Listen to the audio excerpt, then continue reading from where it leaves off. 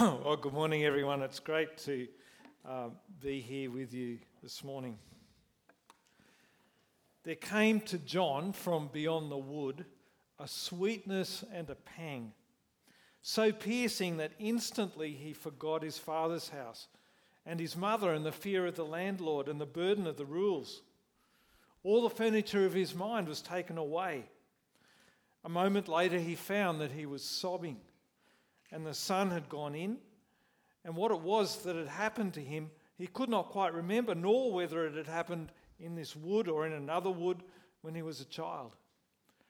It seemed to him that a mist which hung at the far end of the wood had parted for a moment, and through the rift he had seen a calm sea, and in the sea an island where the smooth turf sloped down unbroken to the bays.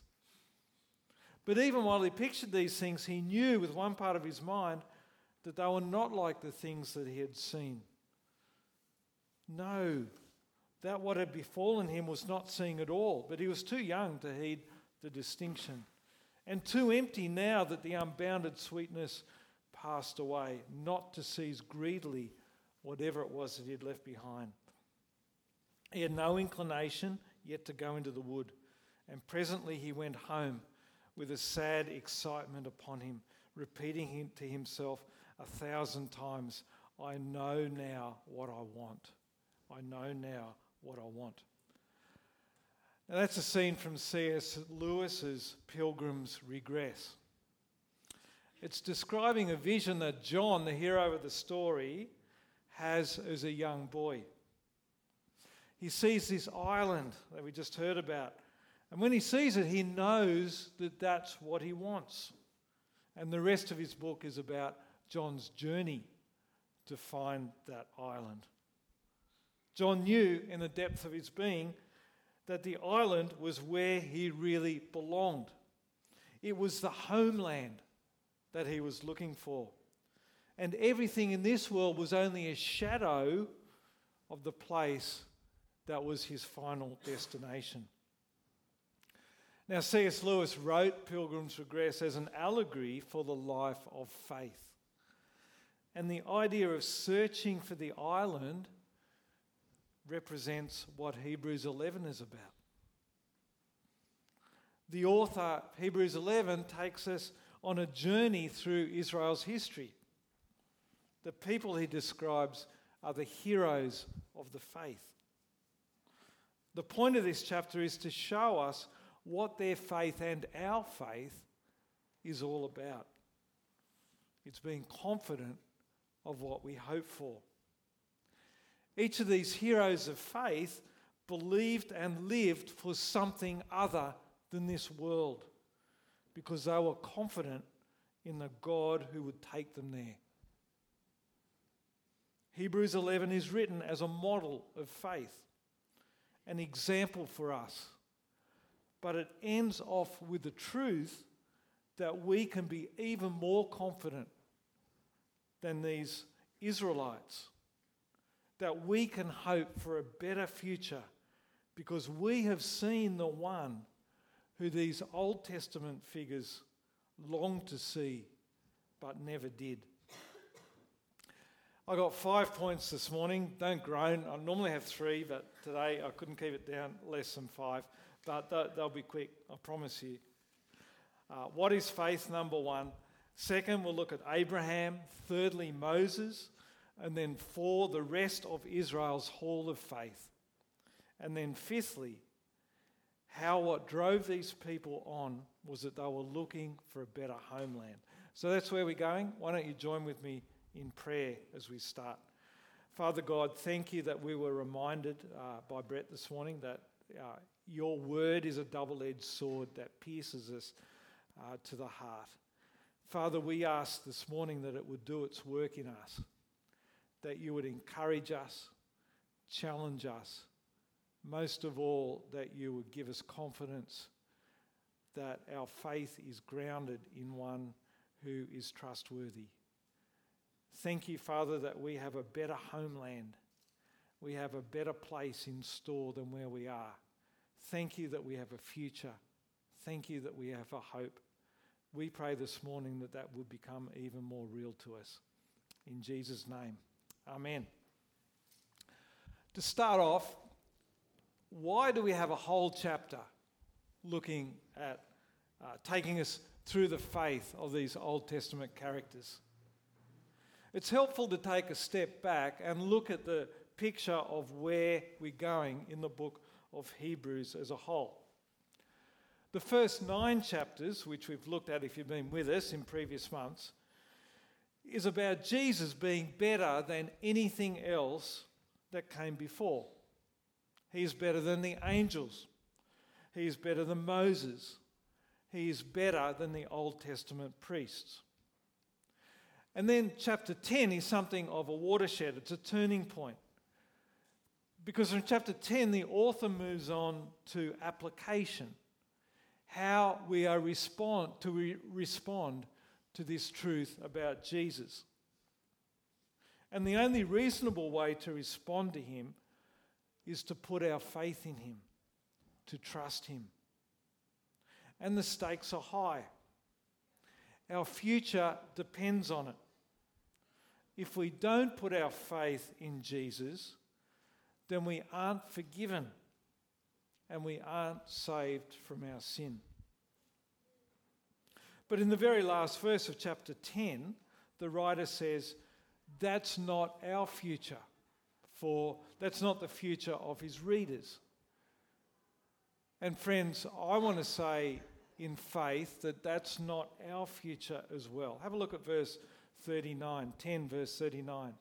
But we do not belong to those who shrink back and are destroyed, but to those who have faith and are saved. So it all comes down to faith. Faith in Jesus saves us. And so that's why it's important. That's why this chapter is important. That's why it's important to know what it looks like to have faith. And so we come to chapter 11. Firstly, what is faith? We're told what it is in verse 1. Now, faith is confidence in what we hope for and assurance about what we do not see. Faith isn't just wishful thinking. Our culture often sees it like that. Our culture often sees faith as kind of a blind leap in the dark, doesn't it? No, faith is confidence in something particular. Actually, it's faith in someone. Have a look in verse 6. And without faith, it is impossible to please God, because anyone who comes to him must believe that he exists and that he rewards those who earnestly seek him. You see, the object of our faith is God. Our confidence and assurance comes not from our own ability to conjure up faith, but in the fact that God is the one who is trustworthy. He is reliable. He is good. He is loving. When we think about faith, it's a bit like getting on an aeroplane. And here I'm going to pick on Hamish Clark, because I know he's not here. Hamish is, sorry Rachel, you can apologise to Hamish later. But Hamish flies big aeroplanes, big commercial planes. But imagine that one day Hamish felt a desire to get in a little propeller-driven Cessna and fly to Europe. A little plane that's designed to go maybe a couple of hundred kilometres before it has to refuel. Just imagine he says to Rachel, I really believe I can do this. I have this inner peace about being able to fly this plane to Europe. But then what happens is that maybe a few hundred k's out to sea, Hamish runs out of fuel and he crashes into the drink. Because Hamish's propeller plane wasn't up to the job, it didn't matter how much he trusted in it. He couldn't rely on it. His faith was useless. But picture a different scenario. I'm going to pick on Dorette here. I love picking on Dorette. Imagine Dorette decides to go and visit relatives back in Scotland. Dorette is nervous, though, about flying. But she has a ticket to fly to London. Unlike Hamish, she is flying a 747, a big plane that's purpose-built to fly long-haul flights. Now, Dorette nervously gets on the plane and doesn't even open her eyes for the first couple of hours. But of course, she gets there in the end safely to London. Even though she was nervous and barely had enough faith to get on the plane, she did, and it got her there. You see, what matters in faith isn't how much faith I have, but it's what I trust in. If we trust in God, we can be confident because He is reliable, He is trustworthy. Well, the author goes on to show examples from Israel's history of how God's people lived out their faith. They all showed a confidence in a future that they couldn't see because they were confident in God. Firstly, Abraham. The story actually begins before Abraham in Genesis 4 with Abel, and then Enoch, and then Noah. But we're going to focus on Abraham. The author picks up on things that God asked Abraham to do. Things that would have seemed uncertain, illogical, or even downright stupid or wrong. It started with God calling Abraham to leave his family, his people, his home, and to just go. God doesn't even tell Abraham where he's going. Let's pick it up in verse 8. By faith, Abraham, when called to go to a place he would later receive as an inheritance, obeyed and went, even though he did not know where he was going. He and his wife Sarah, when she was 90 years old, were asked to believe in God that He was going to give them a child.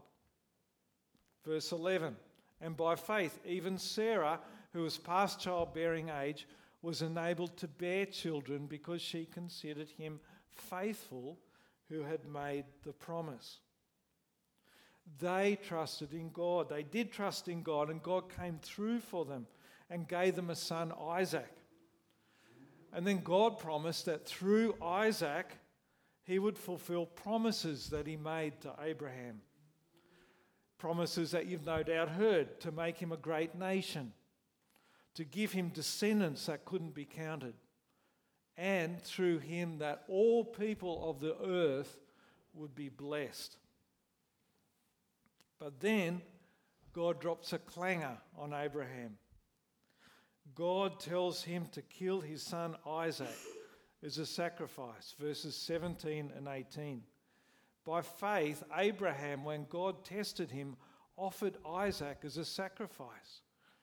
He who had embraced the promises was about to sacrifice his one and only son, even though God had said to him, "It is through Isaac that your offspring will be reckoned."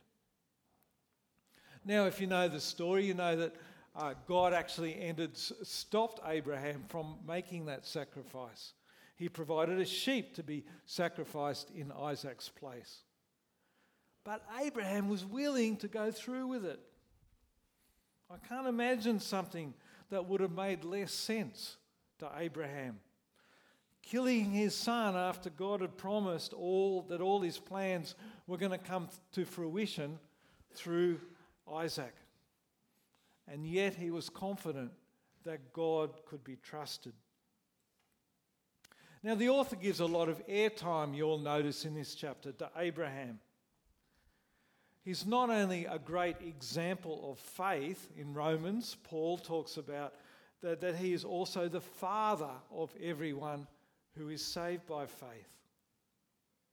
But more than that, he is really the foundation of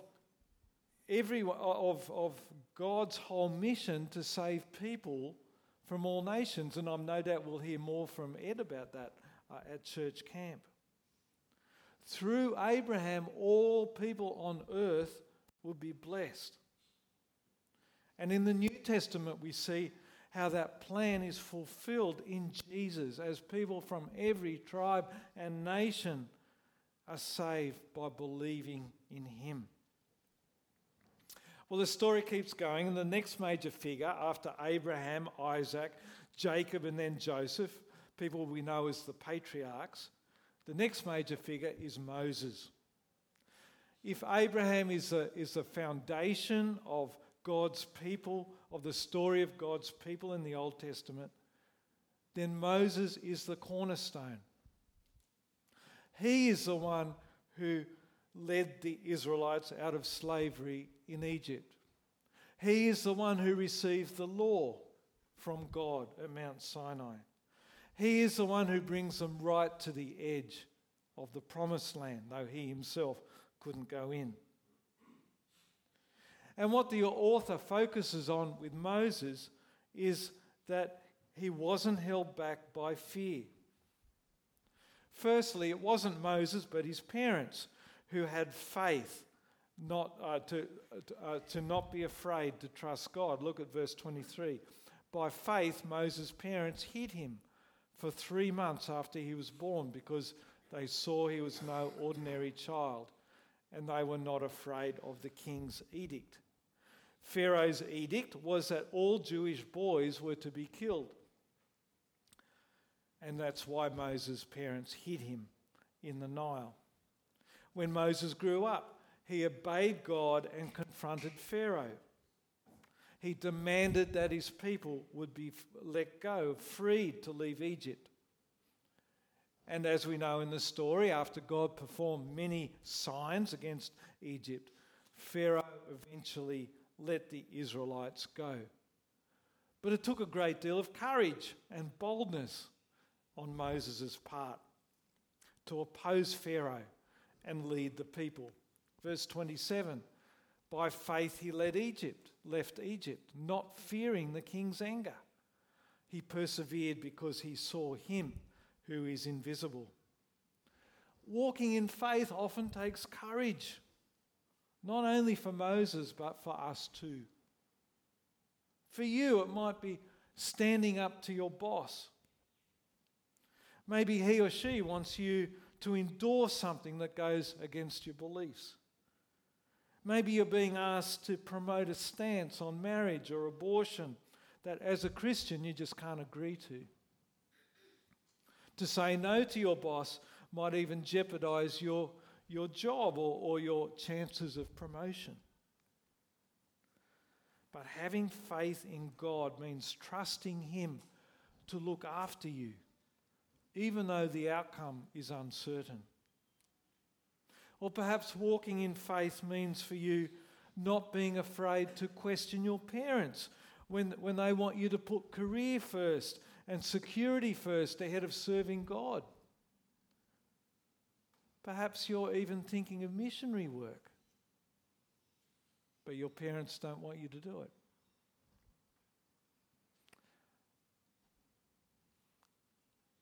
So Moses wasn't afraid to obey God rather than Pharaoh. His faith in God gave him a confidence. He knew that there was something better in store for him. We skipped over this bit, but for both Abraham and Moses, they were looking forward to something better beyond this world. A homeland that was really where they belonged. This is a really important point, and we'll come back to that as our last point. But then, firstly, the writer takes us further into Israel's story. The pace quickens, and we are given a great list of heroes who walked in faith. They were Israel's hall of faith from verse 29 onwards. But if you look at the list, if you've got your Bible open in front of you, you'll notice in verse 31 that the list begins with a surprising figure.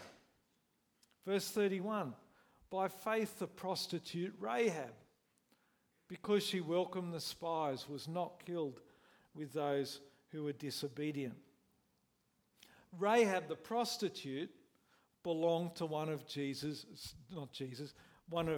Israel's enemies. She lived in the city of Jericho.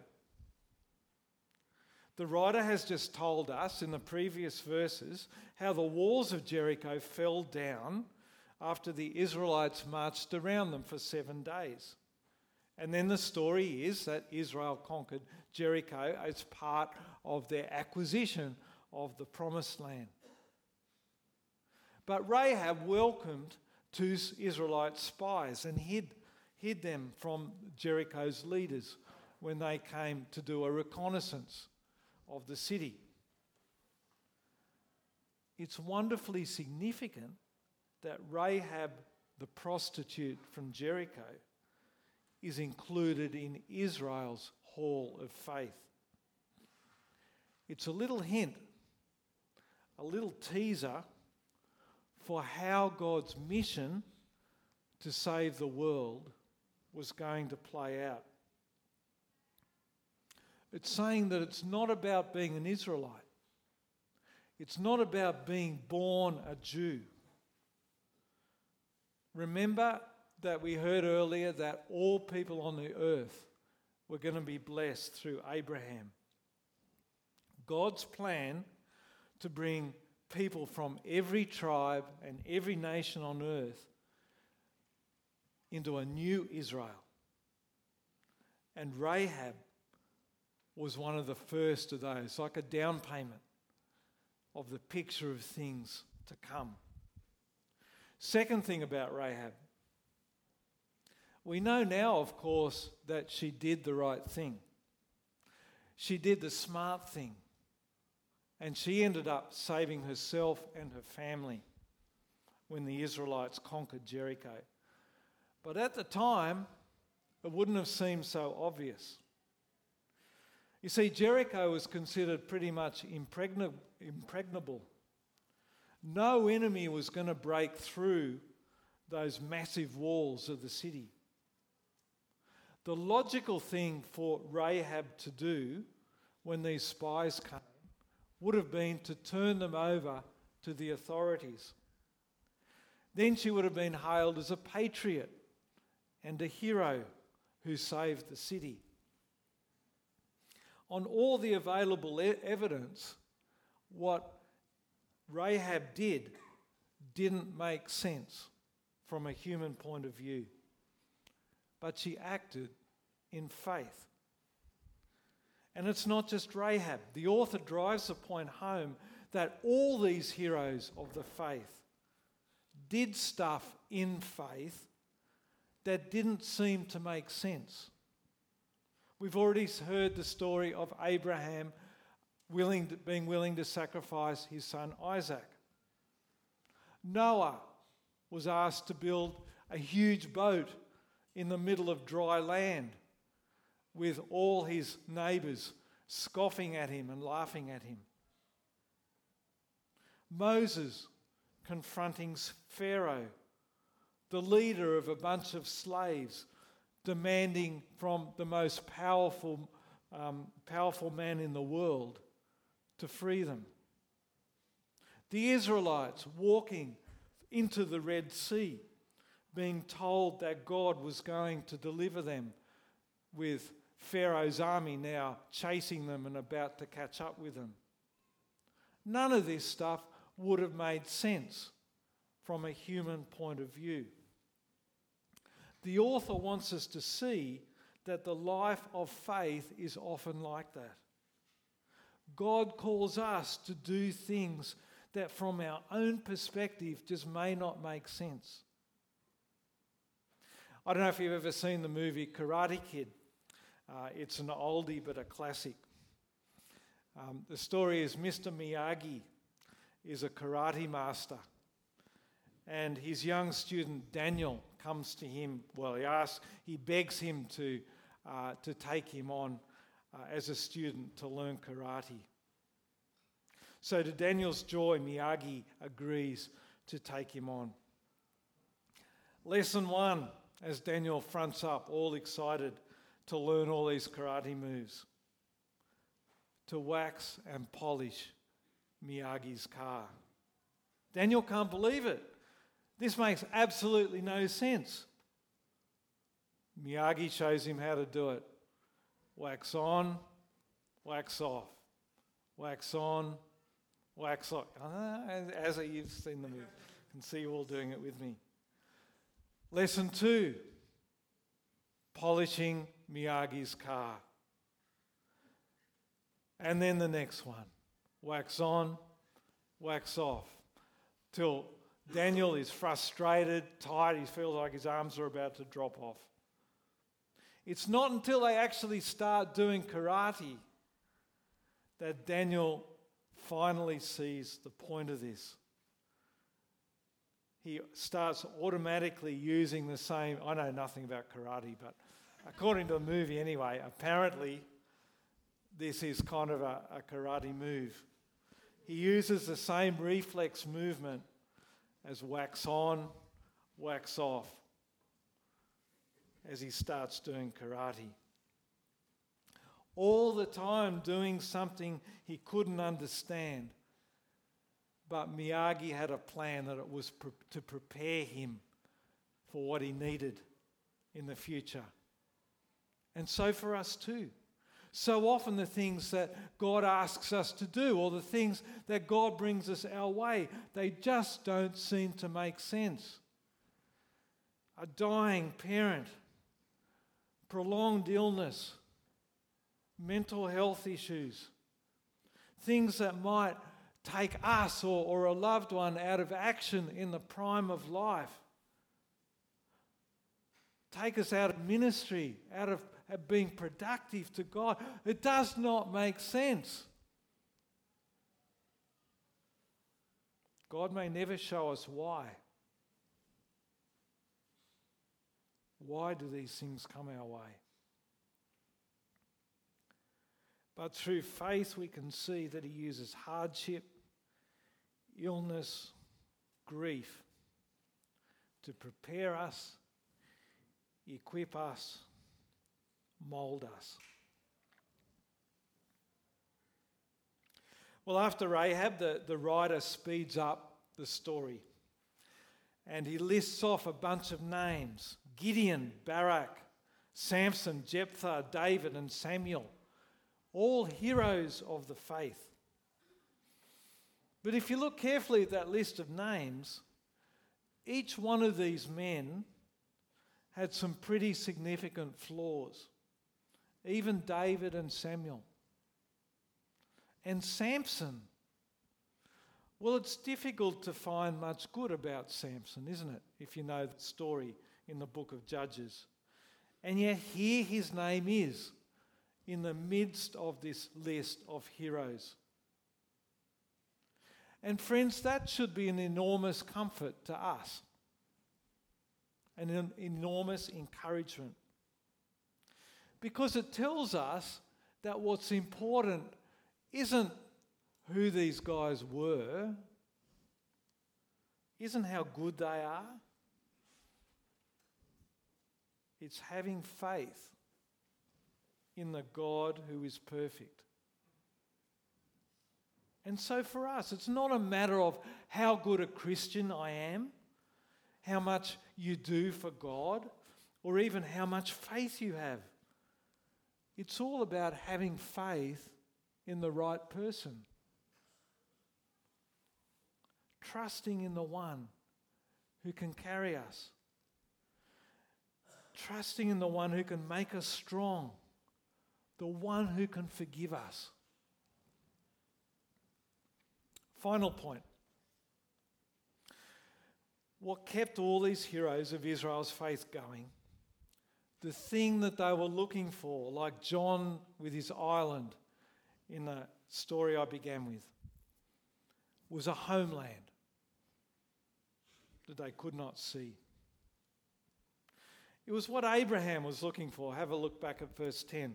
For he was looking forward to the city with foundations, whose architect and builder is God. It's what Moses was waiting for. And the author describes it in very strange language. Look at verse 26.